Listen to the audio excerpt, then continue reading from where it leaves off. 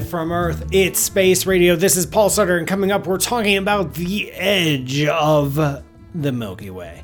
And of course, taking listener questions about all things in this amazing universe. We record every Thursday at 8 p.m. Eastern, and you can follow along online or leave a voicemail at spaceradioshow.com. And in today's Blue Shift, I'll be talking about a socially distant tour of the solar system. But first, the news. Hello, Space Cadets. Welcome to Space Radio. I'm Paul Sutter, astrophysicist at Stony Brook University and the Flatiron Institute, and for the next half hour, your agent to the stars. We've got an exciting show for you today where we talk about all the crazy, amazing, beautiful, gorgeous, and wonderful things in the universe. This show lives on listener questions. We record every Thursday at 8 p.m. Eastern here in Spaceman Studios in New York City. So leave a voicemail at spaceradioshow.com to get yourself on the air. You can also catch the live stream following along with the Space Cadets tuning in live from around the world, including but not limited to Kempner, Texas, Pell City, Alabama, Athens, Greece, London, UK, Sao Paulo, Brazil, New Smyrna Beach, Florida, and Hutto, Texas. And coming into the last second, the cosmic city of Chicago, Warsaw, Poland, San Francisco, and Germany. We'll take questions that you send there too, because folks, I don't really prep a show. I just hit record and go. It's all up to you to make this thing happen.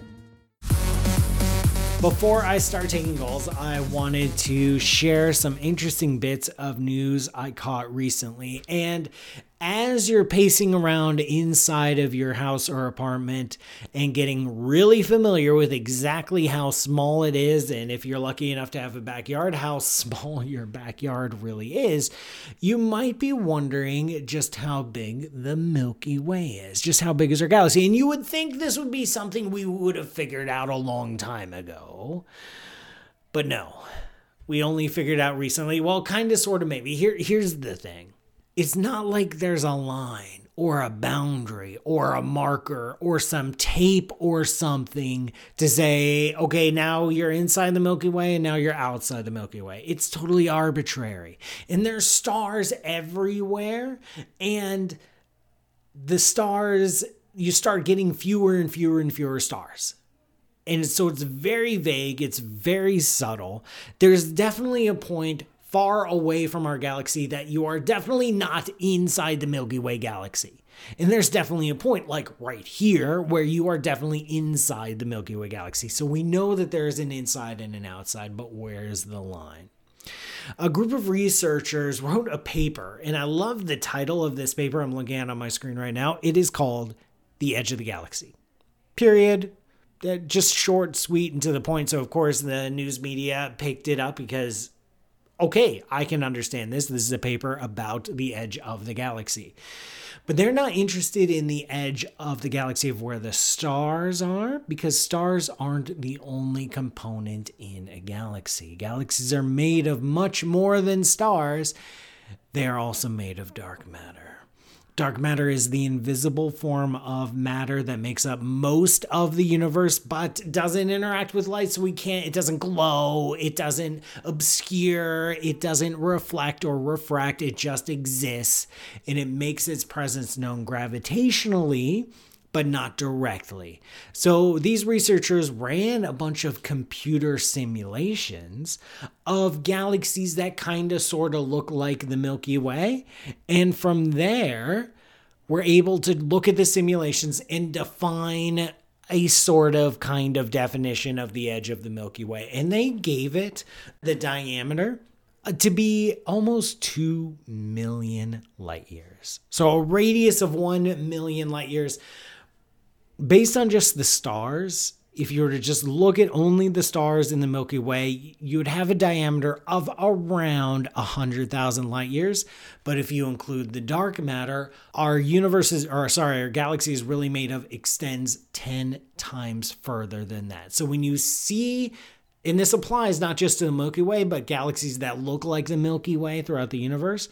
So if you look at, say, the Andromeda Galaxy through a telescope, you're just looking at the inner core. Only the inner core lights up with stars. The actual dark matter, which is by far the majority of the mass of that galaxy, extends to around 10 times further than that. So that's big. Our Milky Way galaxy is way bigger than we thought it was before. Yay! Is this the final definition? Of course not. Look for this news story again in 6 months or a year or 2 years from now, where astronomers have really, finally, we pinky swear, figured out the edge of the galaxy. It's kind of tough. But that's astronomy. It's job security. That's the latest and greatest when it comes to space. It's time to have a conversation. We've got a voicemail ready to go, but remember, you can join the conversation by going to spaceradioshow.com. Hey, Greg, you are a very appropriate distance away from me right now, much greater than 6 feet, which I well and truly appreciate. From that distance, can you please play the tape? I was just watching a YouTube video about the particle accelerators, and it got me thinking, and I know this isn't necessarily astrophysics, but if you can help me, that's awesome. I have a feeling this might be kind of a rudimentary question, but so anyways, they're saying that when they collide the protons and the Large Hadron Collider, one of the issues with it is it causes so much other crap. Like there's a bunch of stuff flying everywhere, and they're really trying to just look at one tiny little thing hitting another tiny little thing, like two quarks coming together. But the data they collect is all this other stuff flying everywhere. So it just got me thinking, like, what is all this other stuff? You know, when they collide two protons, isn't it just three quarks? And you know, what else is there that's breaking apart and flying all over the place? You know, if you had like two cars hitting each other, there's all these parts, all these tiny pieces it can turn into. But isn't two quarks or just one proton and one proton, isn't it just a group of quarks and that's it? Or is like, you know, if you looked at quarks in a textbook or something, there's a circle around it, like a proton's a circle, and then there's like three circles inside of it for the quarks. Is there a circle there? What's that circle made out of? Or are they just kind of naked? Like, what's causing all this other stuff to explode when they're colliding the particles? I have a feeling it has to do with conservation of momentum, but I could definitely use a professional's help. So thank you. Oh, this is a really fun question, Donnie. Thank you for asking. Your guys, I guess it has something to do with conservation of momentum. Trust me, that is always the physicist's answer. If you're like, wow, I don't know how to explain this phenomenon, but I bet it has something to do with conservation of momentum. If you say that, I swear you will sound like the smartest person in the room every single time. And you know what? It's always true, because all of physics is all about the conservation of momentum all the time. So, you know, it's always a win-win to just say, you know, I'm not sure, but I think it has something to do with the conservation of momentum. Here's the thing. You're talking about protons, and you're talking about smashing protons together at high velocity and seeing what interesting things happen. If you look at a diagram of a photon, it looks like there's a circle that represents the proton, and inside of it are three tinier particles that we call quarks. Every proton is made of three smaller particles called quarks. So you got quark, quark, quark, they add together, boom, that makes a proton. And then you smash it together. Why is it so complicated? I've got three quarks over here, three quarks over there. They bump into each other. What's the big deal? But it's funny you mentioned car crashes, because that's actually more what it's like when we smash two protons into each other. A proton is far more than just three quarks inside of it. The three quarks are held together with the strong nuclear force. And the strong nuclear force has a carrier. They're little tiny particles that carry the strong nuclear force. We call them gluons. The three quarks exist in a bath of gluons. And this bath is weird and wobbly and complex and high energy. So when you imagine a proton, don't imagine a nice clean diagram with three little labels of little quarks. Think more like a cell, a living cell with a nucleus and cytoplasm and mitochondria and proteins and all sorts of wibbly wobbly gross looking stuff. Think more like a cell, and then smashing one cell into another cell, it's going to be disgusting. When you smash a proton into another proton, it is disgusting. You are releasing tremendous amounts of energies in a non-trivial way. And when you have a lot of energy, you can create new particles depending on the energy and how it's constructed and where it's aimed. Once these protons smash into each other, they release a tremendous amount of energy. All the quarks interact in very complex ways, and we actually get to see jets and streams of brand new particles that weren't even there before, purely because of the energy of the collision. So in something like the Large Hadron Collider, where we are smashing together protons, it is a car crash every single time, and we are looking at the wreckage, we are looking at the pieces to see what these cars are made of and how they act. It's gruesome, but it probably has something to do with the conservation of momentum, so that makes it physics. I'm Paul Sutter, and this is Space Radio. This show is brought to you by you. Please go to patreon.com/PMSutter. I know a lot of you are struggling, out of work, low work, stressful, just not knowing what your financial situation is. Don't sweat it if you can't contribute. I am not going to hold it against you. I'll never hold it against you, but especially now. But I do want to thank all my Patreon contributors that are still stepping up and keeping all these shows alive. That's patreon.com/PMSutter to learn how you can keep this show going. And I'll see you after the break.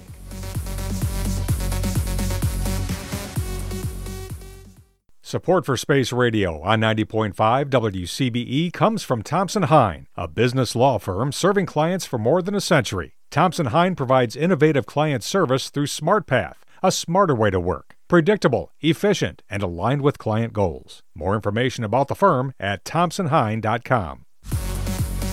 Welcome back, everyone. I'm Paul Sutter, and this is Space Radio. We've got so many questions ready to go.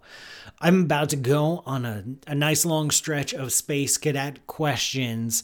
They're buzzing with activity. They're probably going a little stir crazy and just want an outlet, just want to get out there and say something and throw their question out into the void and see what happens. So let's start with Matthew DeFleury over on YouTube. Space Cadet asking, will we unravel the mystery of dark matter? I hope so.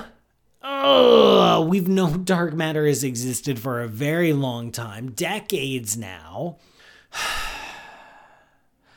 We know dark matter is there. We know it exists. We know it's the simplest explanation for a variety of phenomenon throughout the universe, but we don't know what it's made of. We don't know what kind of particle it is. We know it's outside the standard model of physics. We know it's exotic, whatever it is. We know we've never encountered it before. As to exactly what it is, that is an ongoing problem. We're trying to detect it with detectors scattered around the world. We're trying to make it in the Large Hadron Collider. Maybe when we have that car crash of the two protons, a little bit of dark matter pops out every once in a while. We haven't had any luck. It's a little bit frustrating, but we're going to keep going. Okay? We're going to keep trying to understand. We haven't ruled out any dark matter. Well, we've ruled out a lot of dark matter models, but we haven't ruled out all hypothetical dark matter particle candidates. There's still a lot out there. Will we figure it out? It'd be nice. All right, so we can at least make some sort of step or advance in our understanding of the universe. Right now, though, we're still searching. We're very, very confident it exists. We just don't know exactly what it is. A question from Constellation Pegasus over on YouTube. That meteor made of metal that we are going to, is it possible maybe a core from a planet? I don't know exactly which meteor you are talking about, but there are some asteroids out there that have very high metal concentrations, like mostly metal instead of mostly rocks. And we think this is just the normal mixture of asteroids. Asteroids are the things that tried to form to be a planet but couldn't quite muster up enough gravity, and so they never got a chance. And so I think by just random interactions, some are going to be a little bit rockier, some are going to be a little bit more metal, and that's okay. We're very curious in both types, because by understanding what these asteroids look like, we can get a better picture of what our solar system formation was like. Question from Edward Hinton. Is dark matter the flowing blood and galaxies the cells of a universal organism? Dumb question. Really? No, there's no dumb questions, Edward. Don't sweat it. It's a really fun question. I wouldn't quite use those analogies of blood and cells. Dark matter simply exists. It's out there. It takes up most of the matter in the universe. And where the dark matter concentration is high enough, that is where the normal matter pools together. That's where the gravity is strongest. And where the normal matter pools together enough, you get high enough densities that you can start forming stars. So the deep, deep, deep cores of dark matter concentrations in our universe light up with galaxies. The galaxies are little tracers. Just little tracers, like if there are lights on the top of mountains. And the mountains themselves were too dark to see, but you could see the little lights. So choose whatever analogy you want. I wouldn't necessarily go with the blood and cell and organism analogy. It's just cool, and it's really, really dark out there, and light is something precious. Question from Thunderduck. How can we even see the cosmic microwave background when it's the farthest thing away and moving away faster than anything else? So yeah, very cool question. The cosmic microwave background, in case you don't know, is the leftover light from the earliest moments of the universe. Not the earliest, early moments of the universe. It was emitted when our universe was 380,000 years old. That was over 13.8 billion years ago. And that light has filtered through the universe and is now hitting our instruments, hitting our detectors, and we get to be able to see it. Cosmic microwave background, or CMB for short. What Thunderduck is asking is, our universe is also expanding. And in an expanding universe, the farther away you are from something, the faster it's receding away from you. The cosmic microwave background is one of the furthest things possible. It is receding very quickly away from us. How can we even see it? The light we see as the cosmic microwave background isn't light that was emitted today. It's light that was emitted a long time ago, when that piece of the universe was a lot closer to us. So that piece of the universe emitted some cosmic microwave background, belched out some light. That light started traveling to us, as it is wont to do. And meanwhile, that chunk of the universe recedes away from us. It moves away from us because our universe is expanding. Now, that chunk of the universe that emitted that light is 40 billion light years away. We don't know what's going on in that part of the universe right now today. All we know is that it's really, really far away and it's getting further. But the light it emitted a long time ago is just now reaching us, and this is what we call the cosmic microwave background. In fact, that chunk of the universe that emitted the cosmic microwave background is receding away from us greater than the speed of light, so we will never be able to access it. We'll never be able to go. The light we see at the cosmic microwave background in that part of the universe by now has grown up to be stars and galaxies and dark matter, and it's all great, and maybe there's even life there. We will never be able to go there because it is accelerating away from us faster than the speed of light. Question from Arnetta Davis on YouTube. Have you heard the premise that epidemics are related to solar maximums? Ooh, that's going to be tricky because we have this 11-year sunspot cycle. We're not even in a solar maximum right now. And when you have an 11-year cycle of something like sunspots, and then you have something completely, totally random like epidemics, you can find enough instances where the epidemics will line up on top of a solar maximum just because you have plenty of data to play with and you can find a fake correlation. But right now we're not in solar maximum and there's kind of a big epidemic happening. So I don't think there's a lot to that premise. Thank you for all these amazing questions, Space Cadets. We're almost out of time, but before we go, it is time for the Blue Shift. I'm Paul Sutter, and you're listening to Space Radio, and this is the Blue Shift, my opportunity to get a little bit closer to you. But I can't get close to you because of all this coronavirus, social distancing, flattening the curve, which I talked about at length last week and how important and necessary it is. By socially distancing, you're literally saving lives, okay? Period, end of sentence. You're doing a great job. I had some events scheduled in April where some workshops, some seminars, some just cool things where I was going to get to interact with you, with the public. Those have been transformed. At first, they were just canceled and I was bummed, but the organizations have come up with some very clever new ways to do this.